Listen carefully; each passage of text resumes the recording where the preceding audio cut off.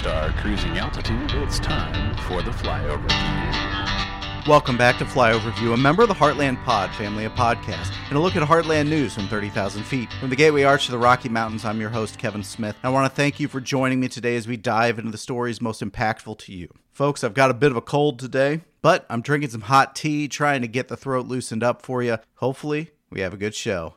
Let's begin. Oklahoma politics are hurting businesses.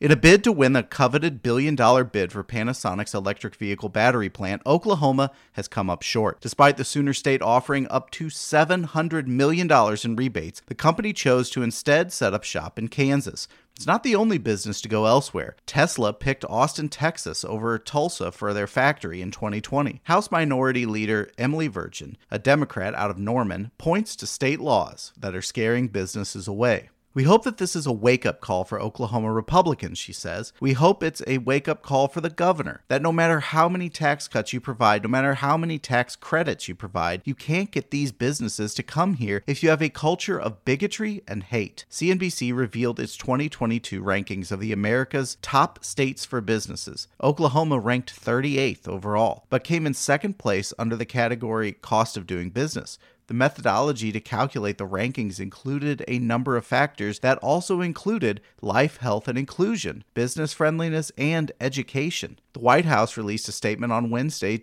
on the Panasonic deal that reads, in part, today's announcement that Panasonic Energy plans to invest $4 billion and create 4,000 jobs in a lithium-ion battery factory in DeSoto, Kansas, is the latest example that the Biden-Harris economic strategy to bring manufacturing jobs back home is working. Misty Bradley, state chair of the Oklahoma Parent Legislative Action Committee, a public school advocacy group, asserts that the state needs to invest more in its people to attract businesses and land jobs. According to Bradley, Oklahoma ranks 46th in funding for K-12 schools, and Kansas ranks 28th. Honestly, I'd like to see us, take care of our people and stop the corporate welfare. She wants to see more dollars going into schools and not set aside for big business. Oklahoma University Tulsa professor Rodger Randall, who also served as Tulsa's mayor and state legislator, said quality of life for employees is key. Companies, before they locate in a place, they want to know that that place is a spot where they can recruit workers, he explains. Recruiting high-caliber employees means looking at diverse candidates,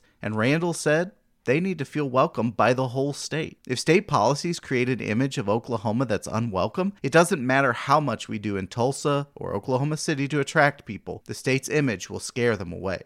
And for what will happen to all the money that was set aside for Panasonic? According to sources in the Capitol, it would carry over into next year's budget unless lawmakers are to pull it back during a special session. Folks, this is indicative of a trend I believe will become all the more common in the near future, especially in the wake of the rollback on women's reproductive rights and the potential loss of other rights under the 14th. These states are going to face a reckoning. Companies, especially companies with money to throw around, want a diverse group of employees. Underfunded schools are not exciting prospects for quality employees. Women already employed with the company aren't going to want to move to a state that treats them as second-class citizens just to help open the doors of the company. Members of the LGBT plus community may take a pass on states that could one day tell them that they can't enter into a civic marriage. Poor parental leave options, lack of healthcare access, etc., etc. Hopefully, Republicans sit up, take a look around, and notice that their draconian laws aren't helping anyone, themselves included. Missouri's top mental health official balked at new homeless law. The governor signed it anyway.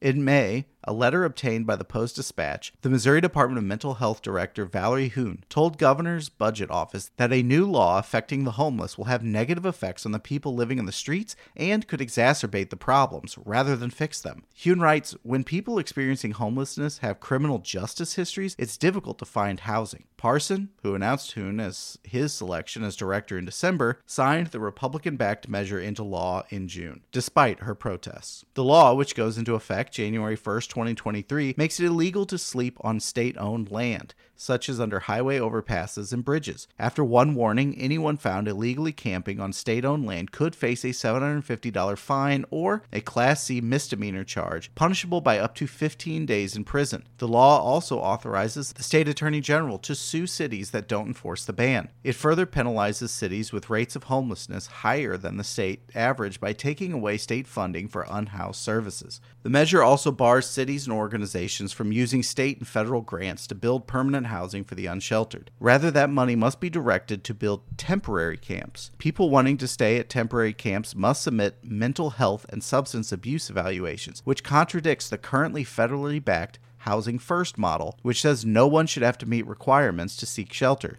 Hune has a long history as an administrator in state government, having worked at the Office of Administration, the Governor's Budget Office, the Department of Social Services, and the Department of Health and Senior Services. She joined the DMH as chief of its Division of Developmental Disabilities in 2014 and was named the department's deputy director in 2020. Her concerns echo a long list of opponents to the legislation. In her letter, Hune said the focus on short-term housing fails to provide an adequate level of support for people seeking to have stability in their housing. Private landlords statewide may choose not to lease to persons experiencing homelessness for a variety of reasons, such as no rental history, no credit or poor credit, or criminal histories. Stable housing is a key component of successful recovery. The new law also puts limits on how the state can use funding for homelessness programs. In a separate letter from the staff of the Missouri Housing Development Commission, of which Parson is a member, officials also raised concerns about the new law, saying it will heavily impact the state's urban areas. The commission letter dated May 23rd also said the law could limit the uses of state and federal funding in building permanent housing for the homeless. Many activities in the bill are not currently funded through existing programs and are too vague to make a determination of eligibility, the MHDS documents note. Parsons' signature on the legislation marked the second law he signed over the objections of his agency directors. Listeners will recall that last week I highlighted the objective success that Houston, Texas was having by backing the Housing First model put forth by the federal government. More and more, Governor Parson appears to be a rubber stamp for Republicans in this state, with little interest in listening to experts or taking time to recognize successes opposite of his party's attempt at an easy fix. Does he even want this job? He certainly doesn't seem to take it seriously. Folks, before we hit the break, I want to inform you that we're taking a brief layover with candidate Bethany Mann. Bethany is a Democratic candidate for Missouri's 3rd Congressional District. Bethany, I want to welcome you to the Flyover View today. How you doing? Great. It's a pleasure to be here. Well, to start, you're running in a district. Hell, you're running in a state where running for office isn't easy. What made you decide to run for the 3rd? Well, I worked as Katie Geppert's assistant campaign manager in 2018. She ran against Blaine Lukemeyer. And as we traveled through Missouri's 3rd, I learned firsthand through people's stories that their representative was not interested or invested in solving some of the big problems that impact working families, like education, workers' rights, rising healthcare costs. Blaine's a very wealthy banker who's beholden to his donors and party leaders, and he will lie to his constituents without scruples. I feel like Missouri lacks representative leadership, and electing the same demographic to Congress leads to disastrous results for working families, especially women and those in marginalized communities. But what pushed me over the edge was watching Blaine's response, or lack thereof, to the COVID pandemic. He had all the information on how COVID would impact his constituents. He knew the seriousness and the severity, and he also knew how many people were projected to die, and he did nothing. In fact, he went on a big publicly televised town hall and he told his constituents to not worry about it, to just go to the lake. Those were his words, go to the lake. He repeated the lie that the UV light would kill the virus because that's what his donors told him to say to keep their stock prices up.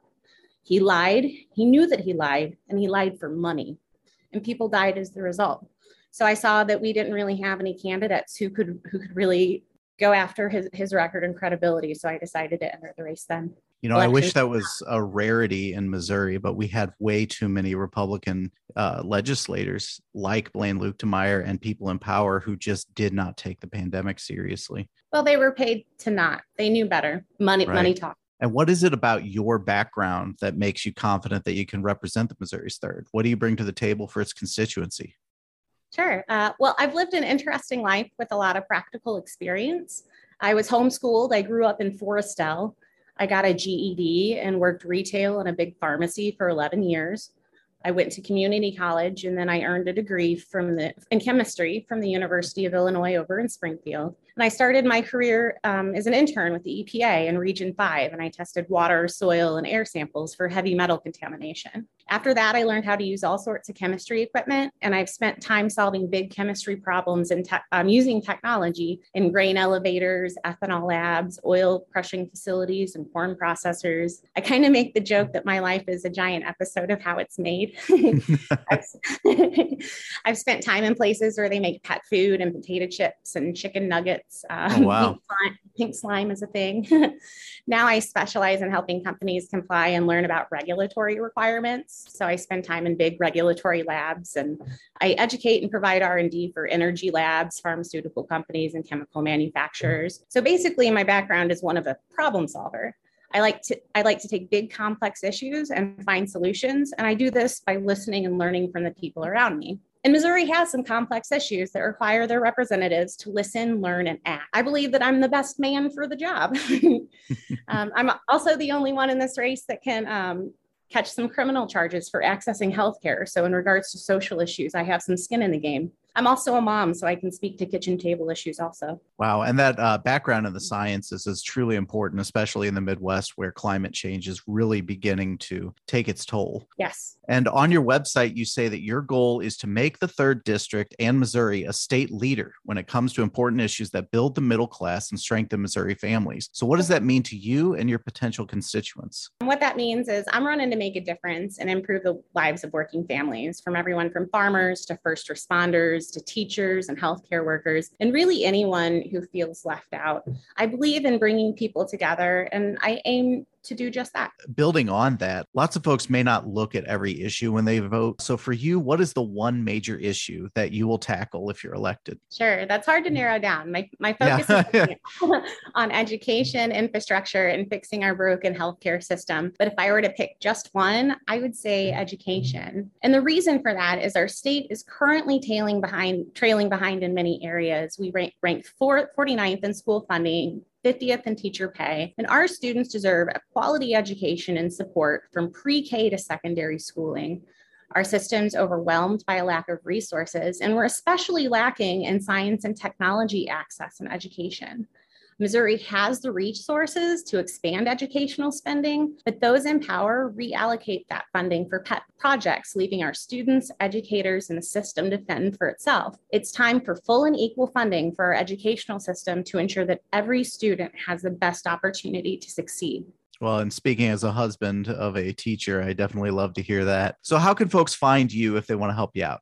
Sure. So you can go to my website. That's Bethany Mann for Congress. So it's MANNFOR Congress.com. You can find me on the Twitterverse at Mann, MANN, for the number 4 Congress. I'm also on Facebook, and there's a Facebook group for my supporters and volunteers. So if you want to learn more about my policies, please go to my website. My Act Blue page is also there if anybody feels inspired and wants to donate. We're kind of close to the primary, so we're buying things like yard signs and flyers and about to pay some volunteers to go out canvassing. So every donation really means a lot, especially to a self-funded grassroots campaign like mine. And are there any upcoming events that you want to highlight? Oh, yeah, I've got quite a bit. So Friday night, I'll be down in the Ozarks talking to some women there. I'll be down in Eldon. On Saturday, I'll be at the ham breakfast at the Boone County State Fair. I'll be spending some time out at the State Fair talking to voters there later in the afternoon. On Sunday at 2, I'll be at the Marys County, Missouri Democrat Committee's ham and bean dinner. But in Fulton on Sunday at 4 p.m., I'm really excited about this one. We've got a reproductive rights rally that was organized by me, my awesome team of volunteers led by April, and then Jessica Slitz, who's running for House District 49. So there will be a short march up to the Callaway County Courthouse, and we're expecting a big crowd. So I'm excited about that. On Monday night, I'm going to have a Zoom town hall meeting. Details for that will be up on the social soon.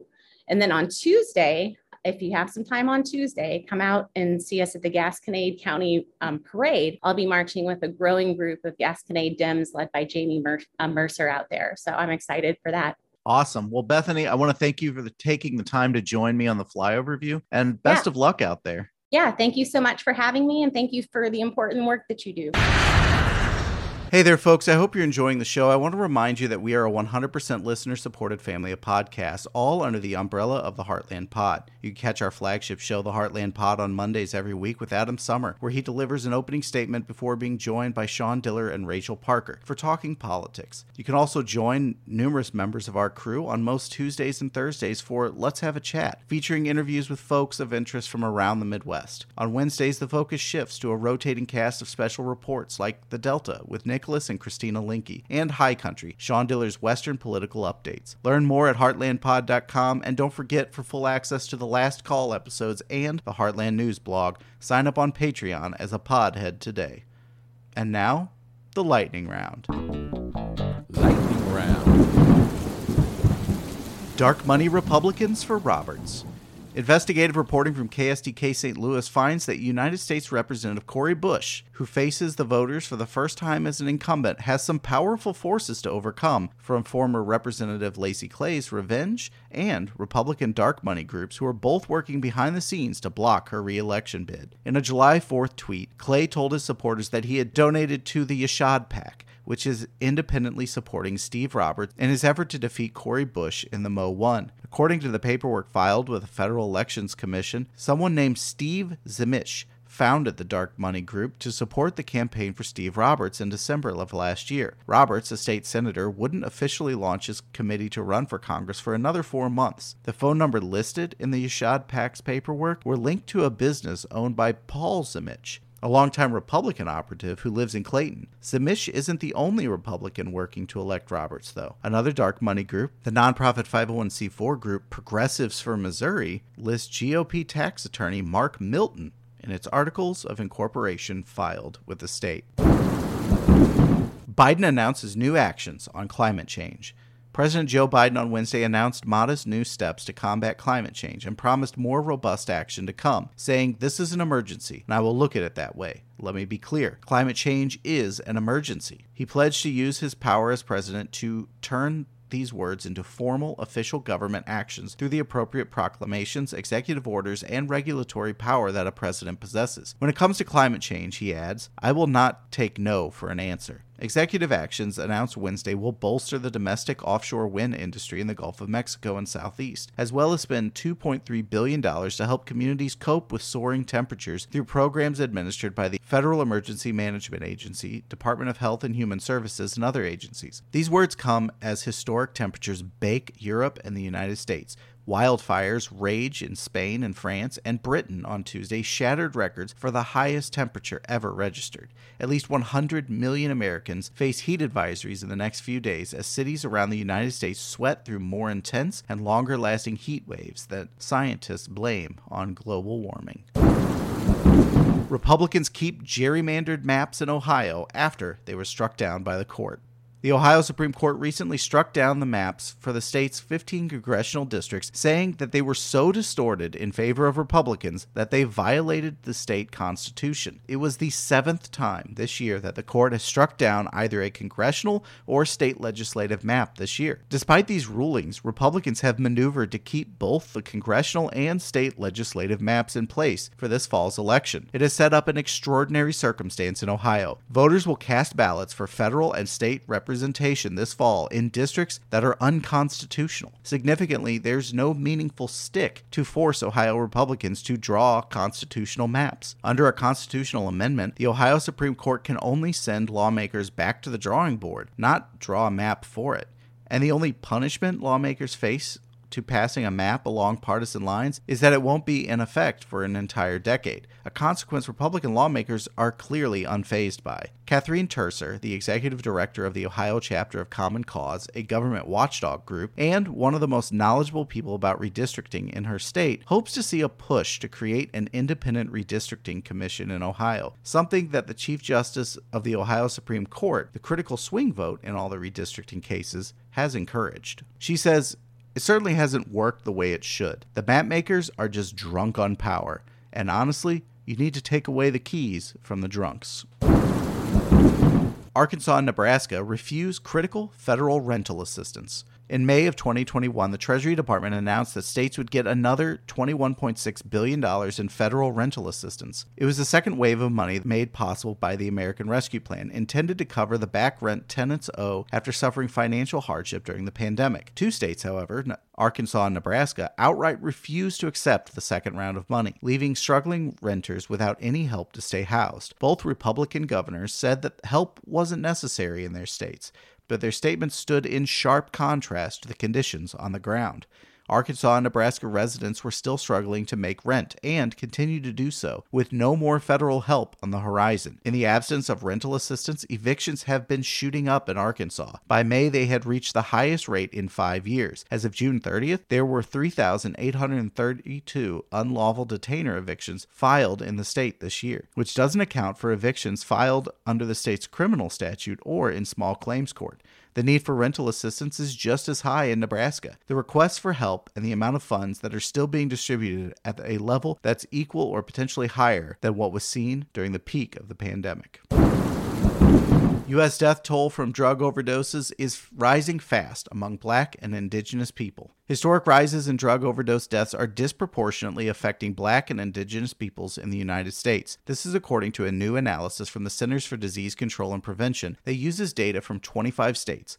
It finds that fatal overdoses increased by 44% among Black people in 2020 compared with the year prior. The jump in drug overdose deaths was almost as sharp for American Indian and Alaska Native people, groups that together saw a 39% increase over the previous year. The steep rise in deaths among Black and Indigenous people far outpaced what was seen among white people during the same time period. That group had a 22% year-over-year increase in drug overdoses in 2020. The disproportionate increase in overdose death rates among Blacks and American Indian, Alaska Native people may partly be due to health inequalities like unequal access to substance use treatment and treatment biases, says Deborah Howery, acting principal deputy director at the CDC. Altogether, more than 91,000 people died because of drug overdoses in 2020, a historic rise of 30% compared with the year before.